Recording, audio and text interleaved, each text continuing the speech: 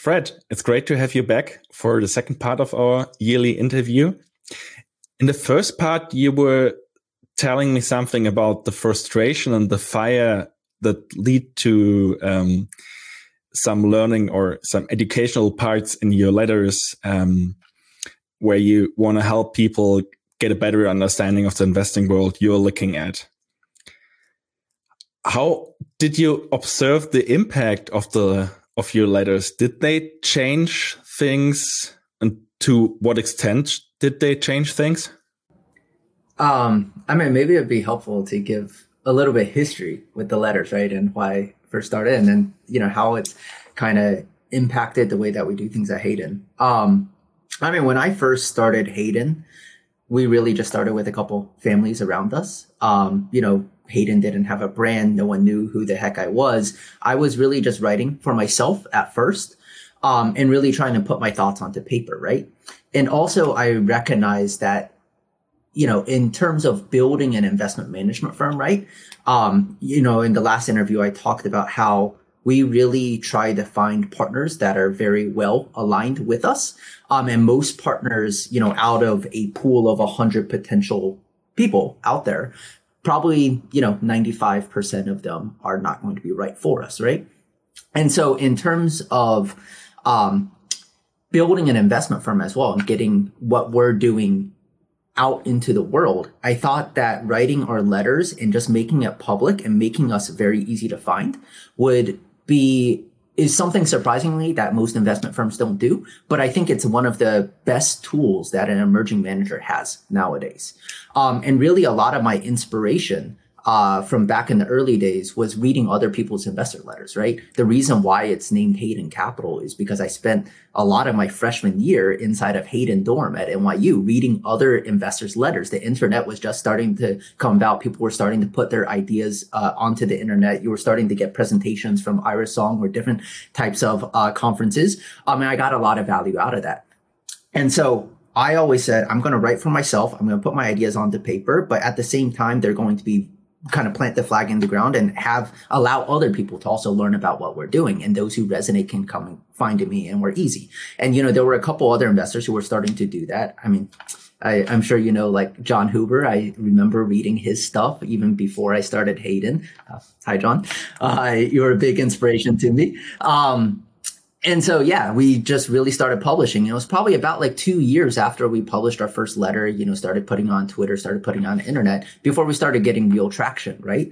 And then as I had more of these, people reading them, a lot of people would reach out. I would travel and, I would put in our letters, hey, I'm visiting X, Y, and Z city. Let me know if you want to grab coffee. Let me know if you want to go meet. We have really interesting conversations through there. I met a lot of my current network that way. You get differentiated insights. You kind of aggregate all this information together, and then you kind of redistribute it back out into the community through the letters, right? And it creates this kind of virtuous cycle. And that's really what has happened.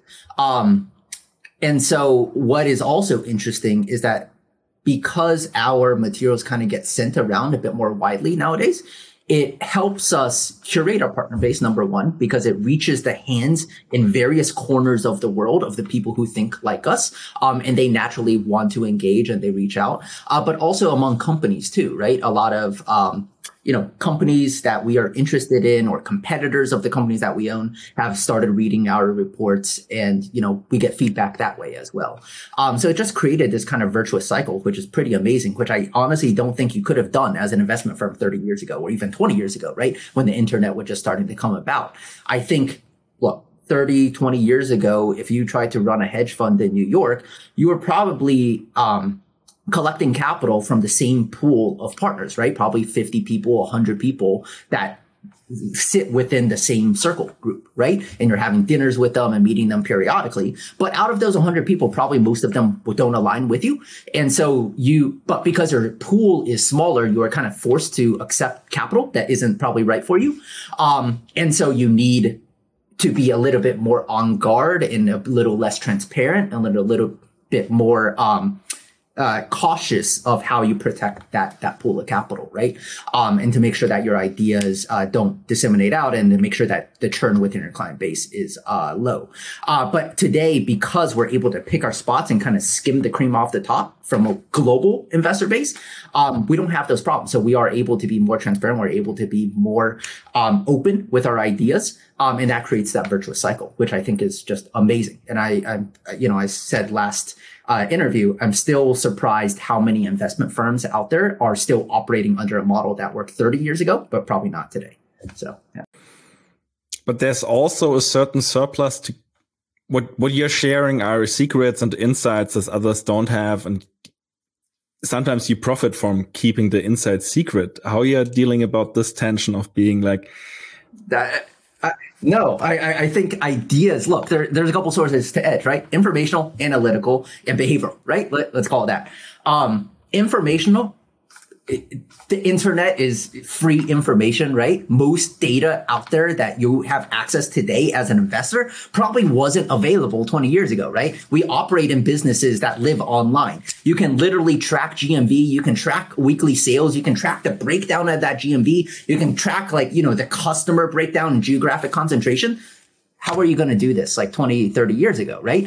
All of this information is readily available to most investors today. That is no longer an edge. Your edge is by collecting all of this. There's too much information. It's by collecting all of this information and filtering it in a way for you to then go have some sort of analytical edge, for you to see some sort of insight that other people don't through this pool of data, right?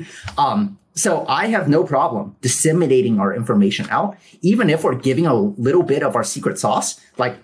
Who cares? We've already built our position, right? The more people that know about how great this company is, and the better quality of the shareholder base, if we can upgrade that shareholder base in our own little way, that benefits everyone, right? It benefits the company. It benefits us. It brings more attention to the stock. And maybe it pulls forward some of that, valuation, right?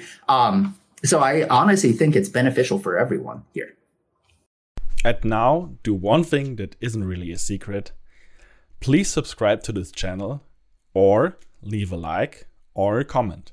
And if you hear the podcast, you can also go to the portal you're hearing it and leave a review. This really helps me. Thank you very much. That's interesting.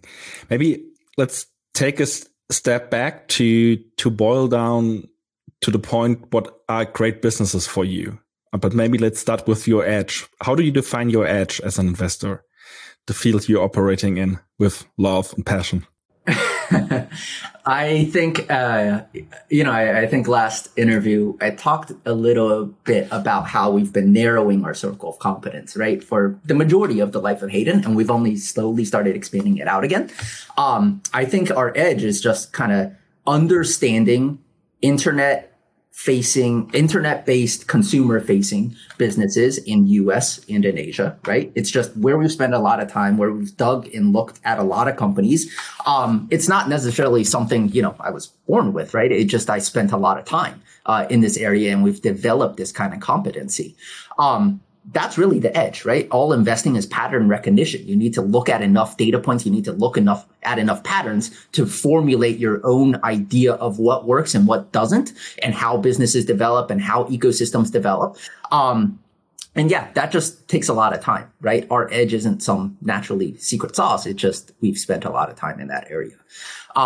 So yeah, that's really the basis of it. Even if you have spent a lot of time in the area of your edge, what are businesses that fall into your too hard bucket, where you say, even in my edge, it's too hard to grab them? Sure. I would say something that is kind of it's not necessarily on the periphery, but a little bit more removed from the periphery of our circle, is probably like B2B companies, right? Enterprise, whether you want to talk about software or anything selling to businesses, is very, very tough. Because on the B2B side, you're typically concentrated in terms of the number of customers that you have. So let's say you're a SaaS type of business, right? You have 100 customers. How many people inside of each corporation really use your piece of software and are extremely knowledgeable about it? maybe like 5 to 10, right? So call it a couple hundred customers in this entire world who probably have the information and data insights that you're looking for when you're trying to do research. And then we have to go find, a representative sample of these customers, right? That's really, really tough. Versus something like e-commerce or something like a consumer marketplace, there's probably hundreds of thousands or millions of users, right? It's a lot easier to go find the customers who have, some sort of insight in how they use the product and can give feedback on it. And then you can build a representative sample, a lot easier. So I would say that, anything that's B2B, is a bit more outside of our circle, right? It's also hard to kind of collect this information online, whether you're talking like, web scraping or alt data or what have you. Just because, a lot of these habits, and how they interact with the product just doesn't live online in the beginning, right? So it's hard to track. Is there another example for the too hard bucket in your edge?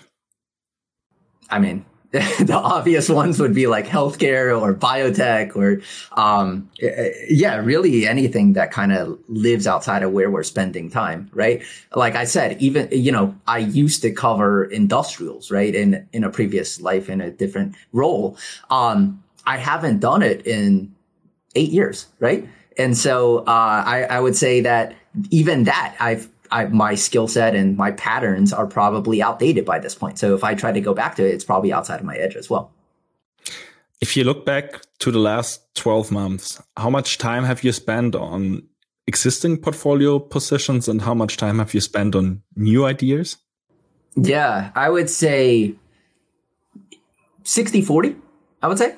60%, because our businesses are constantly evolving and they're launching new products and services and features and all of that. So of the whole research time spent, about 60% on maintenance work and just keeping on top of these, because sometimes, some of these businesses evolve so rapidly that they're launching completely new business lines or completely new geographies. And, a couple of years down the line, they may be completely different businesses than when you first invested, right? So you have to stay on top of it. And then the other 40% is, turning over rocks and, adding more data points to kind of your pattern recognition framework, right? What makes you decide to say, I want to invest more time in a new name and grab the hook that I find there? Yeah, I would say there's 4 main criteria that we're looking for, although it can be flexible depending on the company. But really what we're looking for is, number 1, a strong industry tailwind, right? We want a large tailwind propelling this company, based on some sort of consumer behavior trend because of some new habit that's being formed, or just, because of the internet or technology or whatever, it's just a completely brand new business model is able to exist that wasn't previously able to exist, but is serving the same need or service that has always been in demand for decades or hundreds of years. So that's number 1. Number 2 is that once you spot this kind of tailwind, or what my friend kind of describes as like finding a wave, right? You're looking for big waves. You also want to find the companies that are going to be leading the pack, right? Because certain companies have certain advantages. And in the industries where we operate, they tend to be, there tending to be benefits to scale, and they tend to be winner take most type of markets. So you want to find the companies that have a certain sort of advantage or certain culture, certain secret sauce to them that allows them to be at the forefront. And as they pull away from the pack, right, even more advantages accrue to them. Whether it's, more data, for instance, right? You do more transactions, you see more transactions across different geographies. You can kind of tailor your inventory. You can kind of tailor your business model around that smaller competitors wouldn't be able to. And also they may have better access to capital, right? Because they are able to list first, because they have a much stronger shareholder base, their cost of capital is lower. So they're able to experiment and try out more experiments, right? With that lower cost of capital. And some of those experiments are going to work, and that's going to propel them even further ahead of their competitors. So we're looking for some aspect of that. So that's criteria number 2. Number 3 is you're looking for a great management team that is capable of kind of navigating this, right? In our industries, they're evolving so rapidly You don't need someone to just maintain the status quo and make sure that, the business doesn't die. Rather, you need someone to innovate and propel the business constantly forward. So in this case, it's kind of like, being a surfer on this wave, right? You see this big wave, but you also need to have the skills to really surf that wave, right? And hopefully when that wave kind of peters out, to hop onto a new one that is equally as large of a tailwind or as large of a wave. And then lastly is really around valuation, right? We're looking for some sort of disconnect in the markets. When we typically initiate a position, they're not very well known in the market. There's controversy. There's uncertainty in terms of the trajectory of a business, right? How steep that future earnings power slope is going to look in the future. And we feel like, based upon our, data points, based upon our pattern recognition, what have you, that we feel we have a differentiated opinion on that. And so if we are right, we're actually going to get multiple expansion over the course of that business, right? So we think that earnings are going to CAGR higher than what the street expects over the next 3, 5, 10 years. And on top of that, as the business gets more certain and the business model, it kind of becomes more evident to people, and that it becomes evident that it's going to actually be able to be profitable sustainably, you'll see that multiple also expand on top of that earnings power CAGR. So really, very loosely, those are the 4 things that we're looking for here. On the lead of pack indicators, you mentioned the cost of capital. What are other indicators that you say this might be a leader of the pack? I would actually say that cost of capital is a output, right, rather than an input. So it's not necessarily what we're looking for. It depends on the industry, right? Every single business is different in terms of what criteria allows us to predict that they will be the leader of the pack. But for instance, consumer marketplaces, right? The number one thing you should look for is addiction. We're looking for consumers and suppliers to be addicted to this platform in some form, right? And I think I understand the basis of the question and where you're going, so maybe I'll preempt it, is that if you think about like consumer marketplaces, the best analogy that I have for it, and I've talked about it a little bit, is they're like self-regulated ecosystems, right? And as the company, as the management, you're almost like God. You are almost like the government in a sense. You are dictating the rules and setting the laws for what happens inside of this ecosystem that you create, but you don't really control the businesses that move to this ecosystem. Let's say it's like a new city, right? You don't really control the businesses that come to this new city. You don't control the population that decides to immigrate from elsewhere, right, to your new city. But you're setting the rules and making things attractive enough for these businesses and these consumers to then interact with each other, right? So whether it's in form of taxes, right? 0 taxes. That's always great for attracting new people to your new city. And then hopefully they start interacting with each other. People love living there, get a lot more value living there than the cities where they came from. And they aren't going to move. And so you can charge them a 2% tax. You can charge them a 5% tax. But say they get 10% more value or 20% more value than the old city where they came from. They still aren't going to move, and they're going to be happily willing to pay that tax. And you're going to spend that tax revenue, then creating even a better environment in your city, right? Whether it's upgrading your subway system, or, building new roads, making the roads wider, or, attracting even better talent to your city somehow, so that these businesses have great employees to go work for them. Those are typically the early signs that we're looking for, right? Even when a city isn't charging any sort of tax, or, in the case of a business, any sort of revenue. But you can see that the businesses that move there love it. You can see that the inhabitants that move there love it. And they're interacting with each other, and a lot of transactions are flowing. That's the basis of an early sign, I would say, for a consumer marketplace that you should really look for, because that taxation is inevitable, right?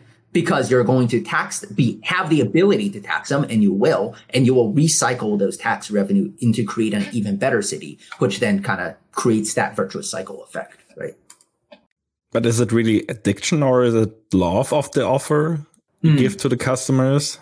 Oh, yeah. So I didn't really touch upon the addiction part, but the addiction part in a consumer marketplace would be like transaction frequency, right? So for most marketplaces, we're looking for people to log on to the app, several times a day. Maybe some of our companies, people are spending like close to an hour per day inside of the app, right? They're ordering, actually transacting 4 to 5 times a month. That's addiction, especially when you compare it versus other e-commerce sites where you may get like one order every 3 months or one order every 6 months. You have to remind people, right, that your business even exists right when they are searching for a product that your business might be able to serve. So I think that's the real difference, right? But for other business models outside of consumer marketplaces, that form of addiction may be different. Yeah. You mentioned the great management team. What is a great management team, or what are indicators for a great management team? There's no one size fits all, right? Because each business is different. Each business model is different. It requires different skill sets from the management team. I would say the commonality is that you want to put yourself in management's shoes. So when we look at a stock, we think past, present, future. Each stock is a story, right? Why you want to start with a founding. Why the heck was this business founded in the first place? What problem were they trying to solve? What value were they trying to create, right? And from the time that they were founded to today, what are the key questions or key friction points that they really had to solve and that they got right to propel them to where they are today? And the only reason we would be interested is because they have something special, right, today. So how did they create that special sauce in the preceding 5 years and 10 years or whatever? And hopefully, and most of our companies are founder led. So it's the same people who started on day one to today. What decisions did they make? And looking in hindsight with the data that you have now, did they make the correct decisions?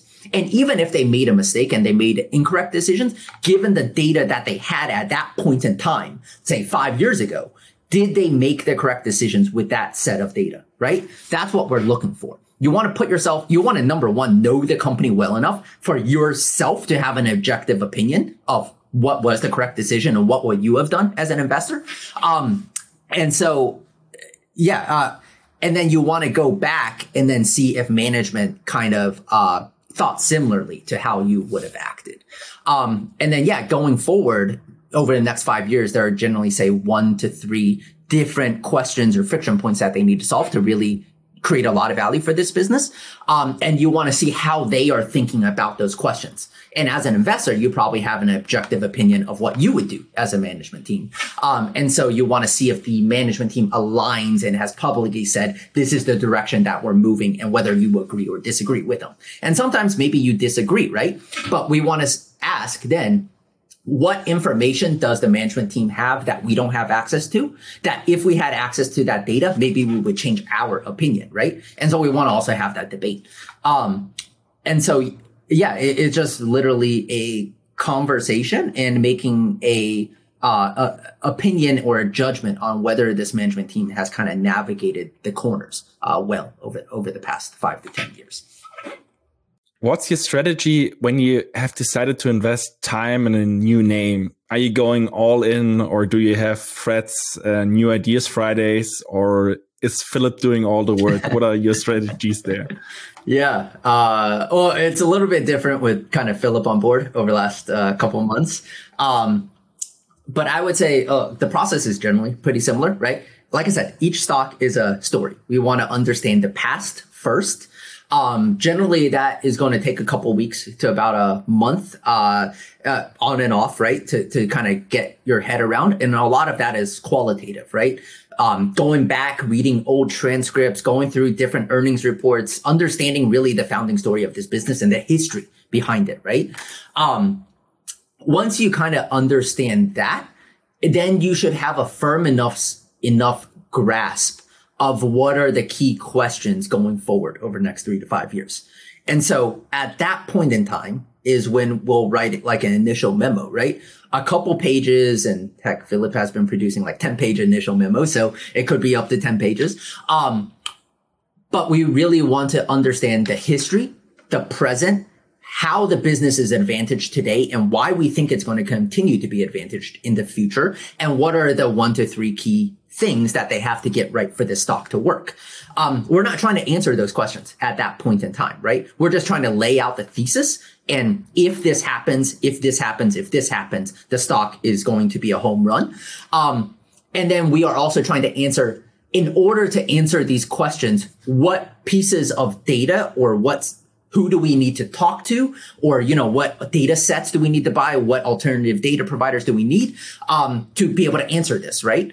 And so that's the initial memo. If we decide to move forward on it, we're going to build a model at that point in time. A model is really a scratch sheet of paper for you to quantitatively put your thoughts onto paper, right? You're never going to outmodel someone and be able to get any edge. But it's good to be able to put hard numbers onto a scratch sheet of paper while you're doing the future analysis. And then over the next couple months, it's really around answering those key questions, right? And that's where the fun work starts. That's where the primary research takes place.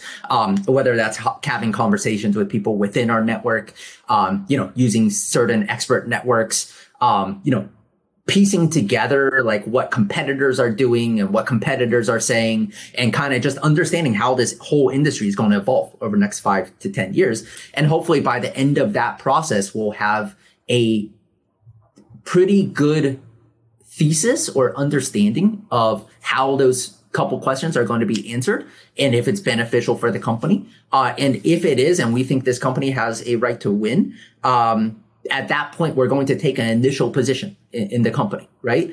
But our positions are also sized smaller, call it, 5% or so when we initially invest, because those questions are really execution based, right? They're based upon how consumer behavior is going to shift, how a certain, entire country, for instance, disposable income may go up, and a certain portion of that disposable income goes to a certain type of company, whether it's e-commerce or what have you.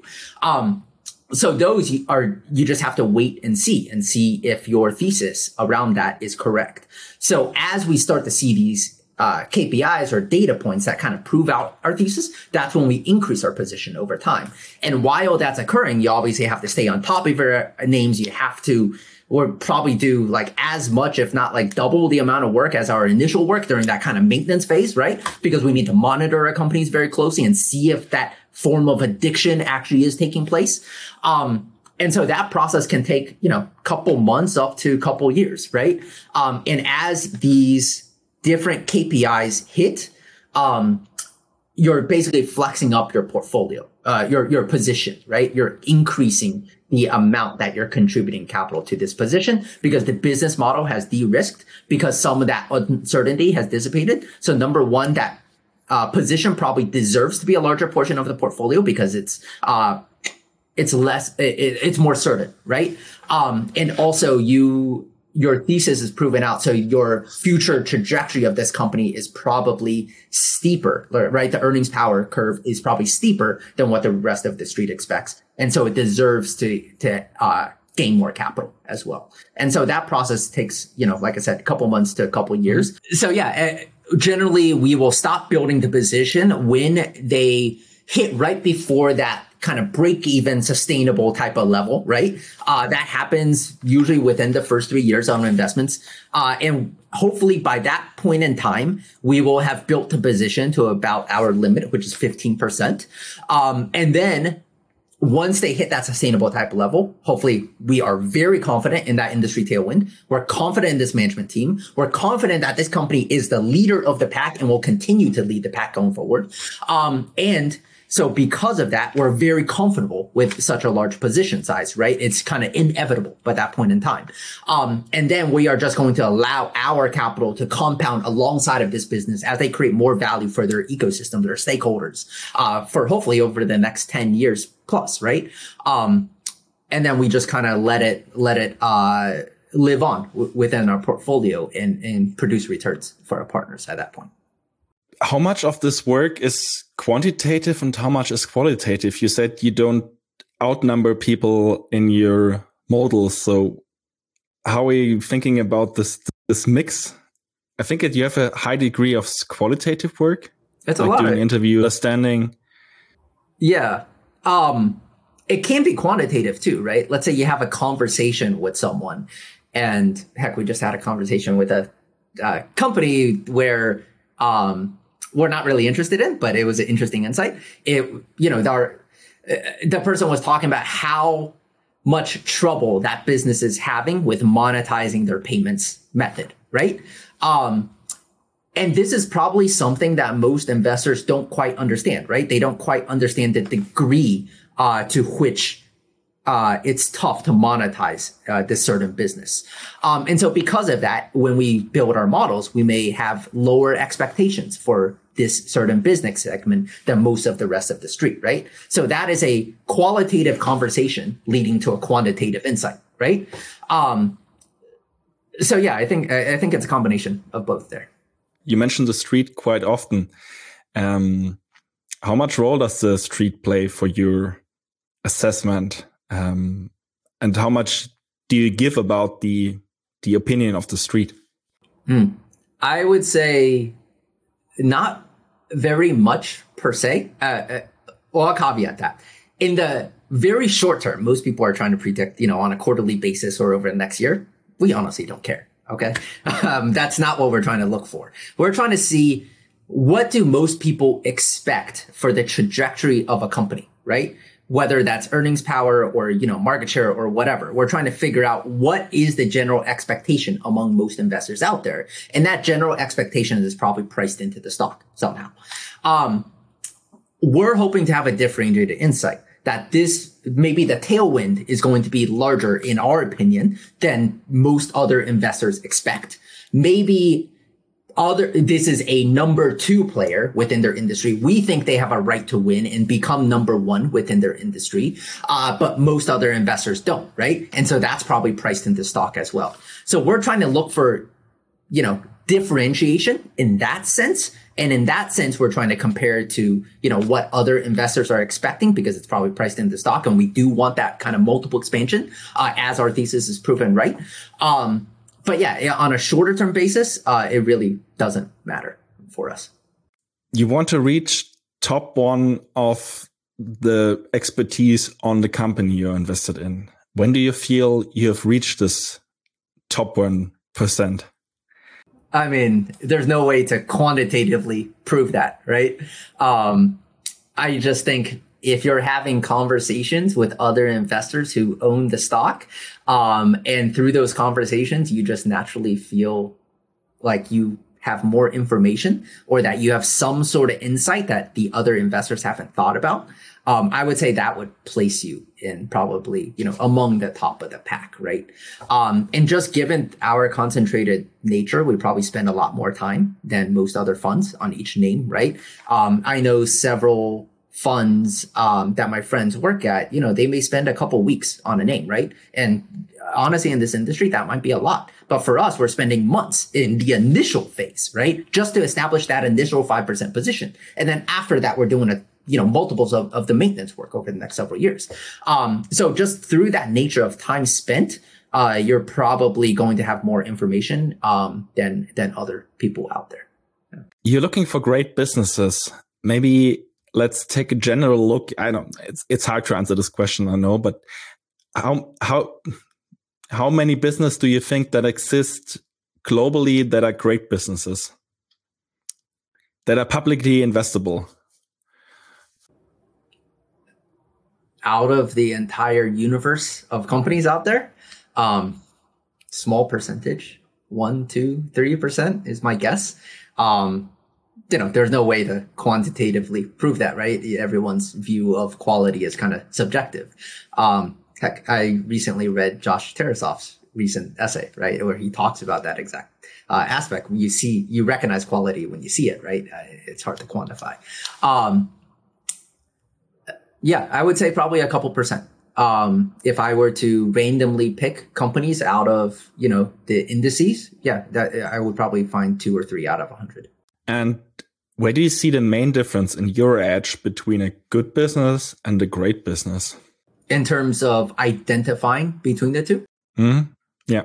I would say that's actually relatively hard. I would say the easier way to identify that. Well, number one, you want them to be the best within their industry, right? So that's a comparative analysis. And then the other question is the leader within a certain industry versus the leader in another industry. Where do you want to allocate your capital, right? That's also a bit harder. But the best way to do it is just instead of trying to find the absolute best, just try to upgrade the quality of your portfolio consistently. So try to find the best within the number of rocks that you have turned over, right? That's really what we're trying to do. When we come across a new idea and we think like there's something special about this company, we compare it versus the worst name in our current portfolio, right? Is it better than this? Do the risk reward dynamics actually favor this new company? Is there enough, substantially more return potential in this new idea than our existing portfolio company for us to justify that upgrade and that swap, right? That's what we're trying to do. I think if you spent all your time searching for like the absolute best 10 companies in this world, that would be a really, really tough process. And you would probably be sitting in cash the entire time, right? Because it would take a long time for you to go find those 10 companies. So yeah, all we're trying to do is just constantly upgrade the quality of our portfolio. And heck, we're 7 years in. And so I think we're at a pretty good place in time. Originally, our bar that we needed to beat was cash. We started with over 60% cash. We took a number of years to get down to like low single digits. And now our competition is really the worst position in our portfolio, right? I think that's an easier way to think about upgrading and, good versus great, than trying to find the absolute great companies in the world. How do you create this ranking of your portfolio companies? How do you get clear what's the worst and what are the better ones? I think that's subjective, right? Number one, some of our companies, they just can't absorb that much of our capital, or they don't deserve that much of our capital because they're still early stage, right? They're still hypotheses. We still need to see like consumer behavior hit. We still need to see certain industry dynamics hit. And they haven't yet. And so contributing more capital to these positions is not a very prudent thing to do, right? And so, it's not necessarily the companies with the highest return potential are going to be our largest companies, because our highest return potential companies may also have the most risk associated with them. So you have to constantly balance, all of these factors. You also have to think about, what is the likelihood of a certain company, hitting upon these thesis points that you're looking for, versus say your top position may be a more mature company. Things are already proven. The management team has already battle tested. They've already proven their executional capabilities. You've already done hundreds of hours, or heck, maybe even 1,000 hours of work on the name and got to know every single person. So you're extremely confident in it, right? Versus your smaller and less certain position. So it's constantly ranking between those. It's not a hard science, right? A lot of this is subjective. But yeah, that's the role of a good portfolio manager, right? This isn't an exact science to this industry. How much companies did you say they have to go out of the portfolio after the 7 years you're investing? I think one example is Plus. Amazon, you did sell? We had a lot more churn in the early years of Hayden. If you look at all the positions that we've invested in since inception, it's well over 30, right? We gave that analysis about a year and a half ago, and I think in our Q4 19 letter, just about the attribution and hit rate versus slugging rate within our portfolio, right? And it was always the top 20% of our positions that drove the majority of our alpha. And heck, today that has gotten even more skewed, right? And so, yeah, we've had a lot of names that we've basically had to kick out, right? We own 7 today. Over the course of our history, we've owned 30 plus. So yeah, you can kind of do the math in terms of how many have exited.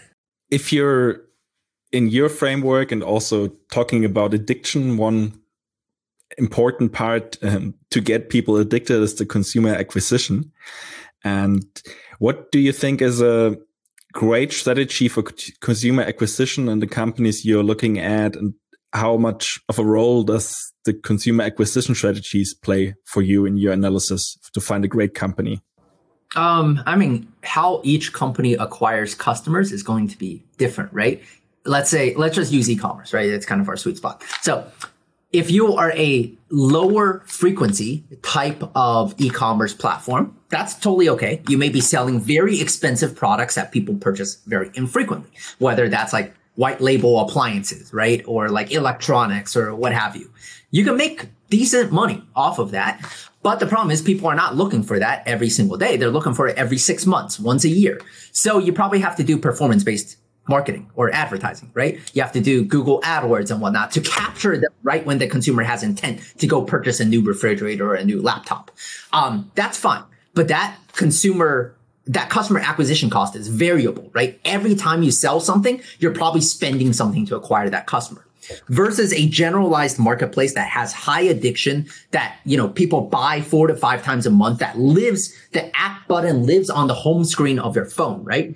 And number one, how many times do you open your phone a day? 10, 20 times a day, right? It's like real estate. It's like prime real estate, right? You're looking at that app every single day, every single time you open the phone. And maybe a certain percent of the time you're opening it, you browse through it. It's a fun experience. It's kind of like walking into a mall, right? I think about it like walking into a mall. You walk into it 5 times a day. Maybe you don't find something 90% of the time, but maybe you come across a shop that seems interesting, has some cool item that you didn't know you needed. You go explore it and you end up buying, once a week, right? Buying something once a week.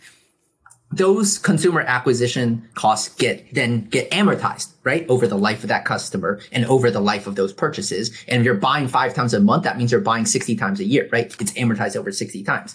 And because of that, and because of competition, consumer acquisition costs have steadily gone up in the last, not even last couple of years, I'd say even 10 years, right? So it's gotten more and more expensive to acquire customers. Heck, in China right now, it costs about $20 to $30 USD to go acquire a customer, right?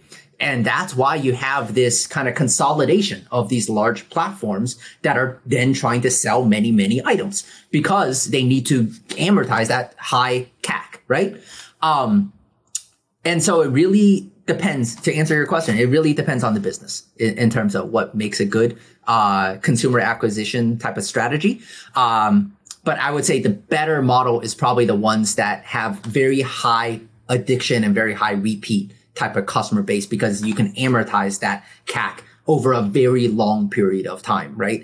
And when you break it down on a per transaction basis, that means it's probably in, $1.50 sometimes, which means that you can also lower your basket sizes, right? The amount of items that consumers need to purchase every single time. When you lower your basket sizes, you increase immediate gratification, right? That kind of dopamine effect of immediately being able to buy something and having it arrive to your door in, same day sometimes. And then you do it more and more and creates that virtuous cycle. So, it depends on the company, but I would say, the addiction, high repeat rate type of businesses are definitely more attractive. Are there any good example you can see about great customer acquisition strategies? Like you did this with, you had a network acquisition strategy with your letters you created. It was very cheap and good. Are there any great examples for this customer acquisition strategies? Not that I can think of, really. I don't think there's anything brand new out there that companies are doing, right? Word of mouth is obviously the cheapest by far, right? Some companies give like referral codes, for instance, right? When your family and when you're trying to build trust, in terms of a new way of buying something, hearing it from people that you already trust, family and friends, is one of the best ways to go acquire a customer, right? I already trust my friend. My friend says this platform is great and it's the cheapest products and high quality products. I'm probably going to have a much higher, chance of using that service, that business.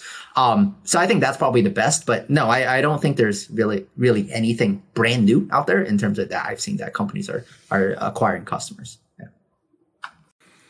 How do you make sure that the capital allocation of the company you're investing in is great? Well, I've given this chart in my materials for the last couple of years in terms of how just everyone is allocating capital in some sense, right? If you think about our partners, our LPs, they're really choosing between manager A, B, C, D, what have you. Why are they choosing Hayden? And how do they build trust that Hayden has the best capital allocation opportunities, right? They're diving into our portfolio. Why did you choose stock A versus stock B versus stock C? And given first they need to underwrite kind of the pool in which we're operating in, right? Does this pool of ideas, whether it's like, say, consumer tech in US and Asia, does that even have attractive returns in the first place? And then among that, we are the fishermen fishing in this pool. Are you able to fish the highest return companies, right? A versus B versus C. That process is a judgment of our investment process, right? And so you dive into specific names and whatnot. When we're looking at companies, these managers are also allocating capital themselves, right? They're allocating into project A, B, and C, right? Maybe they're building a new factory. Maybe they're choosing to spend a couple $100 million on acquiring new customers. Maybe they are, I don't know, launching a completely brand new product that has no relation to their current core business, right? Which one is management choosing and why, right? As an investor, you need to have enough data yourself and enough of opinion yourself to then go say, I think they should have chosen project A. I think it's the highest return type of project, right? Based upon my unit economic analysis, based on my conversations, based upon my understanding of where this industry is going in the strategy, they should have chose A, but management chose B. So why did they choose B, right? Then you have that conversation, then you have that dialogue. You try to understand like why they went in that direction. And this goes back to what I was saying earlier. Maybe they have other data or something else that they're seeing that you as an investor am not. So maybe we are wrong, right? We want to understand that decision-making process and the why behind it. And so at that point, it's kind of like, you're trying to determine if you are right or if management is right? And you make a judgment on that. And if sometimes maybe management makes the decision that you thought they should have made. So I guess that's easier and you could both be wrong at the end of the day. But, maybe that's how you determine if they're a good capital allocator, right? You just kind of need to understand the why behind it and kind of make that subjective opinion based upon, the quantity and the bulk of work that you have done up front to reach that conclusion. What makes a great company culture for you? That depends. Again, it's all, there's no one size fits all, right? If you are a company that is based upon, let's say, efficiency, right? For instance, JD has always been known to have kind of like a top-down military-esque type of culture, right? Decisions are made at the top, and then everyone else at the bottom kind of executes the orders and follows them, but just at a really rapid pace and at a very efficient pace. And so, their moat has always been like logistics, for instance. That doesn't require necessarily innovation from, very low level employees. That just means getting it to the customer's door in 2 hours and doing it in a very efficient manner and cheap manner, right? So, that may be their edge and that may be the culture, a military-esque style execution. Or it may be more based upon innovation, right? You need your middle level employees, you need your junior level employees to constantly be generating new ideas and innovative ways to kind of execute this new business line or this new strategy. And you need a very open-minded management who enables their lower level employees to go run with those ideas and test if they work in an experiment, right? That's a completely different set of culture, a different type of culture. It really depends on the type of company that you're investing in, right? So the quintessence of the great business is you always have to analyze them in relation to other businesses in the space they are operating in or in the industry they are operating in? I would say you have to figure out and determine what is their competitive advantage, what is their edge, why is, let's say you have a certain industry, why is a company going to be the leader in this industry? What do they need to do to be the leader? What do customers really care about? What do their suppliers really care about? And how do you go execute upon that, right? And once you know how to answer that question, then the next question is, does the culture of this company then enable and maximize their ability to do that, right? And again, each company is different, each industry is different. So yeah, it depends. I had some questions coming up on the S-curve and inflection points related to it. What are examples of inflection points you observed in some of your early bets that convinced you to average up, like the early phase of the S-curve? Yeah. I mean, the best example is, let's say, C, right? Because we were just talking about consumer ecosystems. And we were looking for addiction, right? Before we even invested, we knew that Shopee, the platform, had higher addiction because people were transacting on the platform 4 to 5 times a month, right? People were visiting the app more frequently. People were spending more time inside of the app. And heck, anyone who's interested can go back and look at our 2018 presentation, right? That we laid out these KPIs. And at the point of which I gave that presentation, by the way, our position was still very small. It was lower than 5%. So we knew there was addiction. We knew that they had basically built the infrastructure for this brand new city that they were creating. They were inviting businesses to come live in this new city by offering zero taxes, basically zero commissions. And heck, they were inviting inhabitants to come live in the city, the demand side, right? By basically giving away free money. They were saying zero shipping costs, zero commissions, we'll even give you promo codes, 30% off, 20% off, what have you, if you make one purchase. So they were basically paying people to come live in the city. But what we were seeing was that once they moved there, they were transacting 4 to 5 times a month. They were spending a lot of time inside of these shops. They were providing more reviews for each individual shop owner than where they were getting elsewhere, where they were listed elsewhere, right? So that means from a shop owner perspective, you're probably not going to move to a different platform, right? Because this is where the bulk of your orders are coming from. There's a very labor intensive process because if you understand e-commerce in Southeast Asia or just Asia in general, a lot of it is chat based, right? People ask a lot of questions, so you have to spend a lot of time answering questions. And so this is where most of the time was spent. But there was no monetization. There was no revenues. There was no tax revenue coming in, right? But you knew that the company's game plan, their strategy, was that once you get people addicted, we are then going to charge a tax. They made that extremely clear.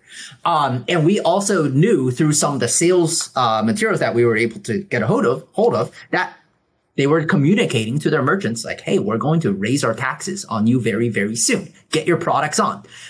So we have this already addictive kind of foundation to this ecosystem, very, very sticky. And we knew that they were going to charge, say, a 1% tax, right? A 1% tax really isn't very much if you are providing your sellers 90% of their business. They're going to happily be willing to pay for it. And they're selling products where their margins are close to 50%. They will happily pay for that 1%. So we invested kind of right before that monetization phase.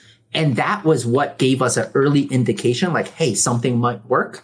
Soon as they raised the monetization over the next 6 months, we basically saw, number one, none of the sellers left. None of the customers left, right? In fact, this platform continued to grow above their competitors that were still kind of giving away free money, right? And actually what we even saw was some of their competitors follow suit in terms of raising prices and raising their taxes as well. So that kind of proved to us that, hey, there's something actually going on here. There's a very vibrant, sticky ecosystem going on here. And so over the following 6 months, we had a very small position up front, but we increased our capital committed to that idea because our thesis started to prove itself out, right?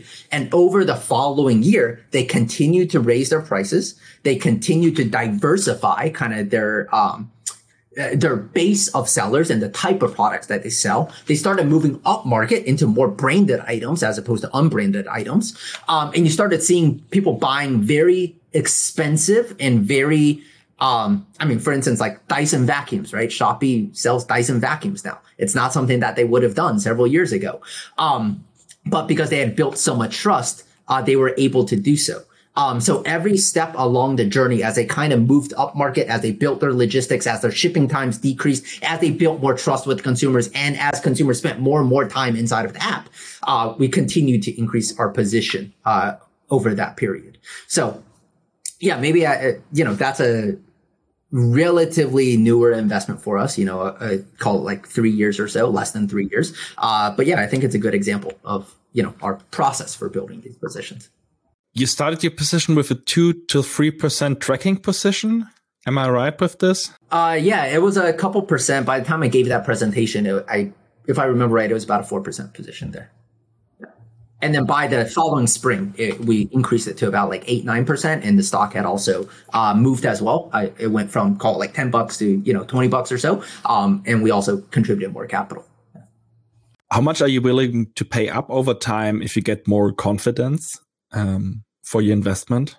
It depends on how confident we are and the difference between the slope of that earnings curve that we expect versus what's already priced into the stock, right? So if we are extremely confident, for instance, that this company is going to realize, say, I don't know, 50% IRRs over the next 3 years, right? But the stock is pricing in, say 20% type of expectations. Obviously, we're going to be able to pay up for it, right? Because we're extremely confident and, we have some sort of differentiation versus what's being priced into the name. So I wouldn't necessarily say that's paying up in that case. It's just we have a different view of what the future earnings trajectory looks like versus everyone else. And we think we're paying a pretty fair price, not an expensive price, right? Or even a cheap price. So yeah, I wouldn't say that we really pay up for our names. But if the multiple goes up, aren't you paying up then? Or how do you see this? Yeah, you mean as we hold a name and the multiple goes up and we continue to hold it, right? Is that what you're saying?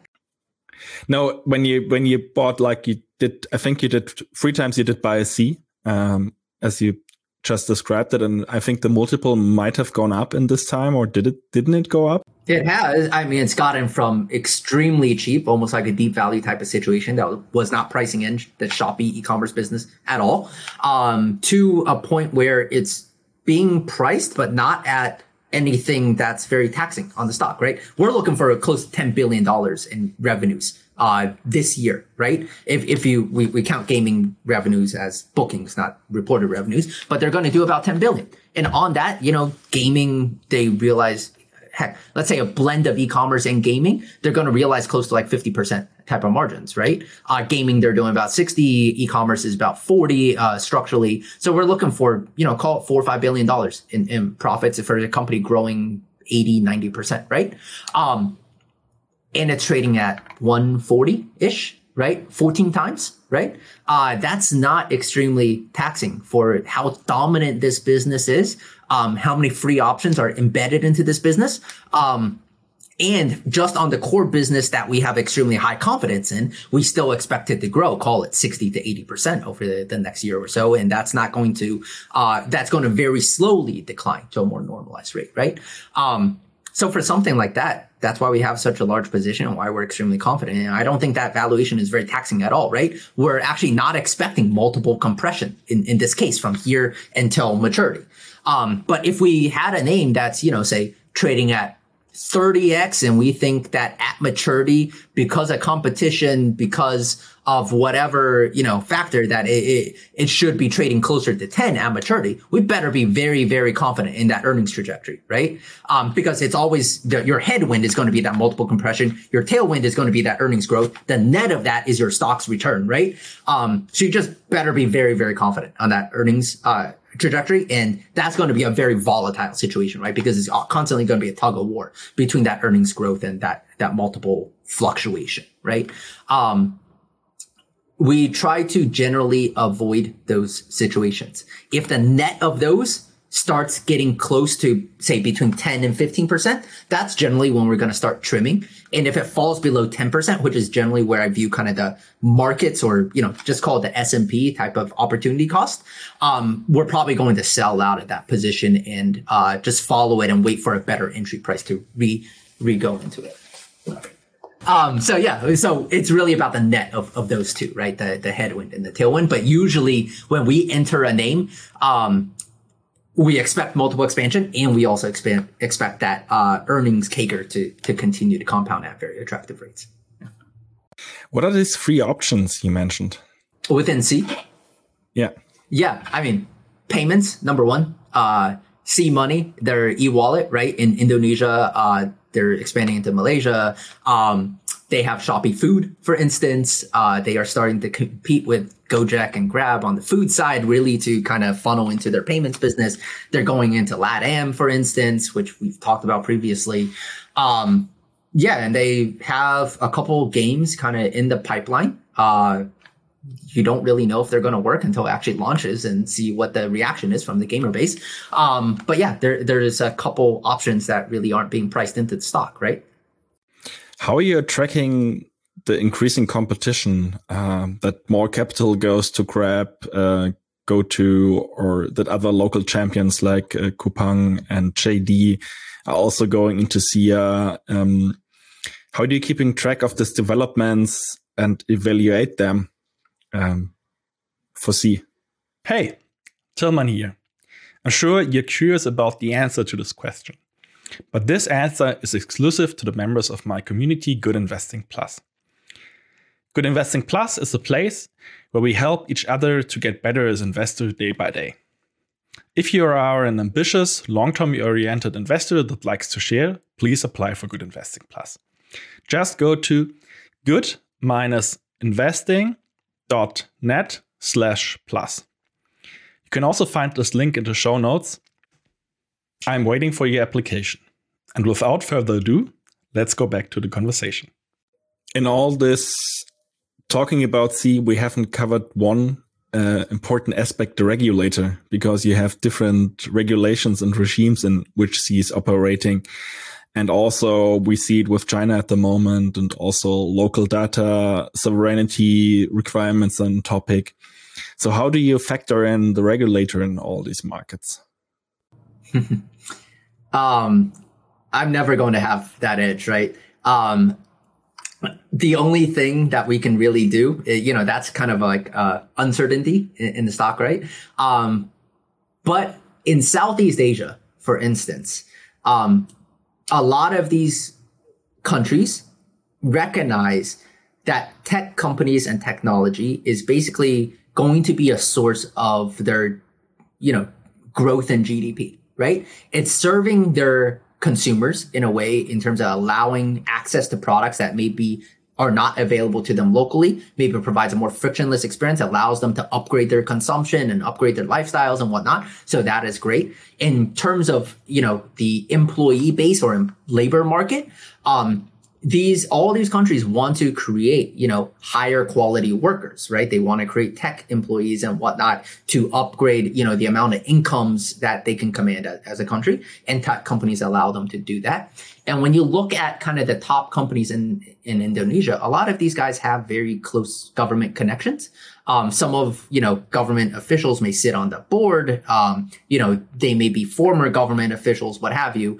And so there are different, connections there kind of smooth the process. I mean, at C, for instance, Forrest always kind of credits the EDB program for kind of like jump starting and providing some capital to Garena back in the early days. They hosted kind of the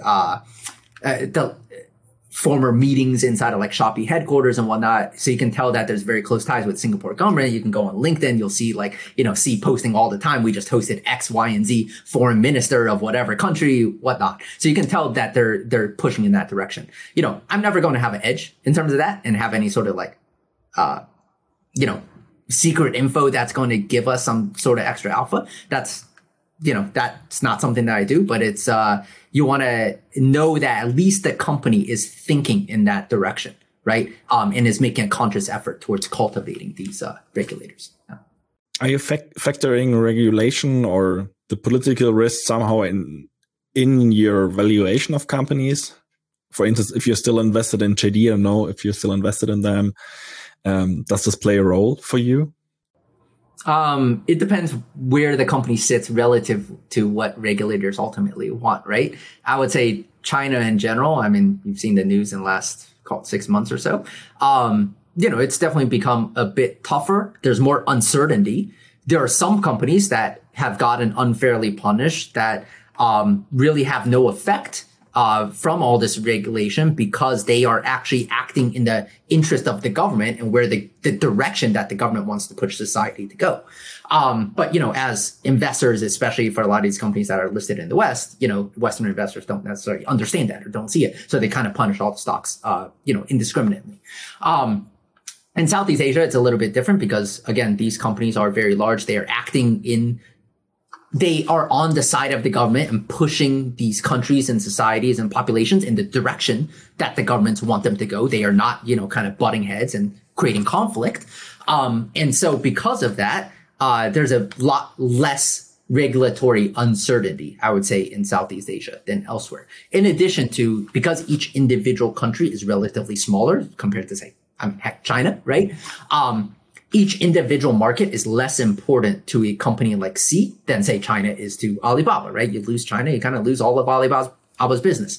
But for Sea, you lose, say, the Philippines, it's not a huge part of their business, right? So you cut off one leg, you still have, a bunch of other legs that you can kind of stand upon.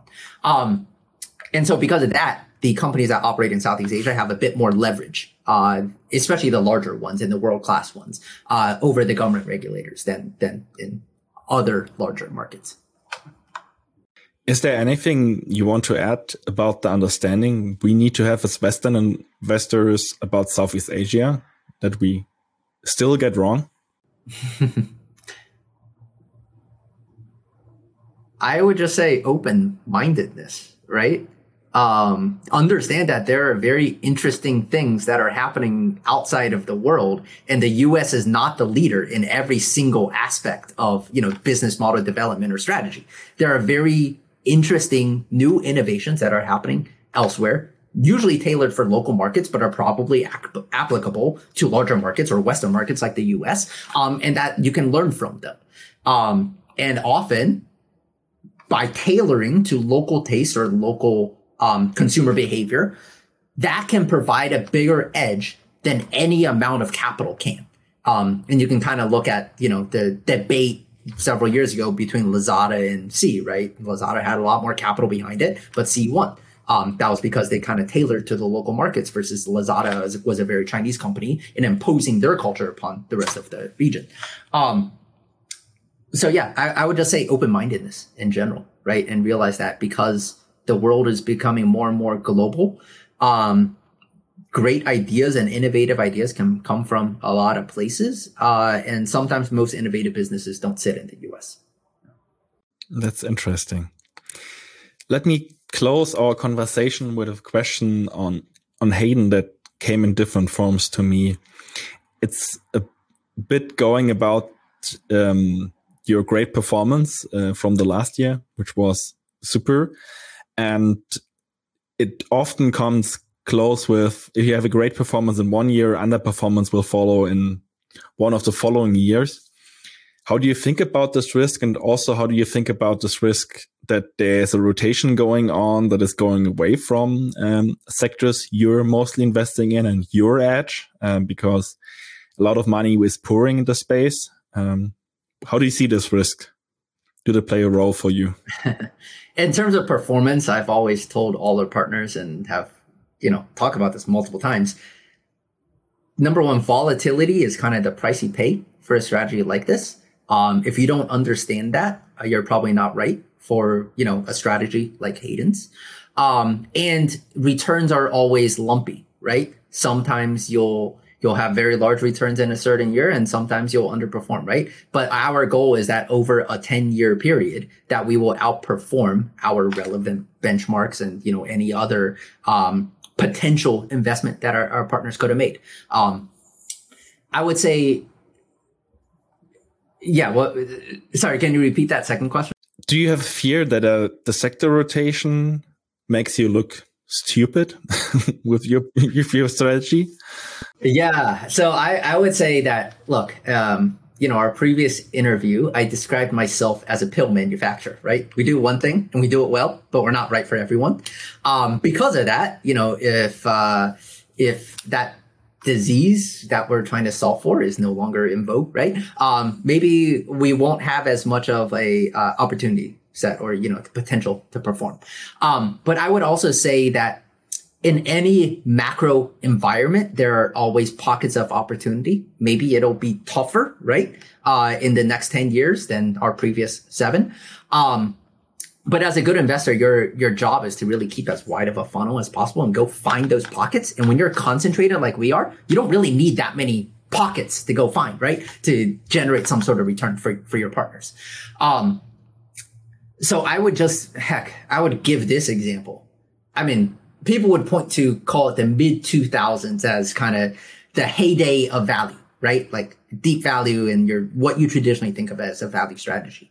Have you seen Tencent's returns from 2004 until, now, or even the late 2000s, right? No, but they must look very good. Yes. We're talking, call it like 20x ish, over those, 10 years.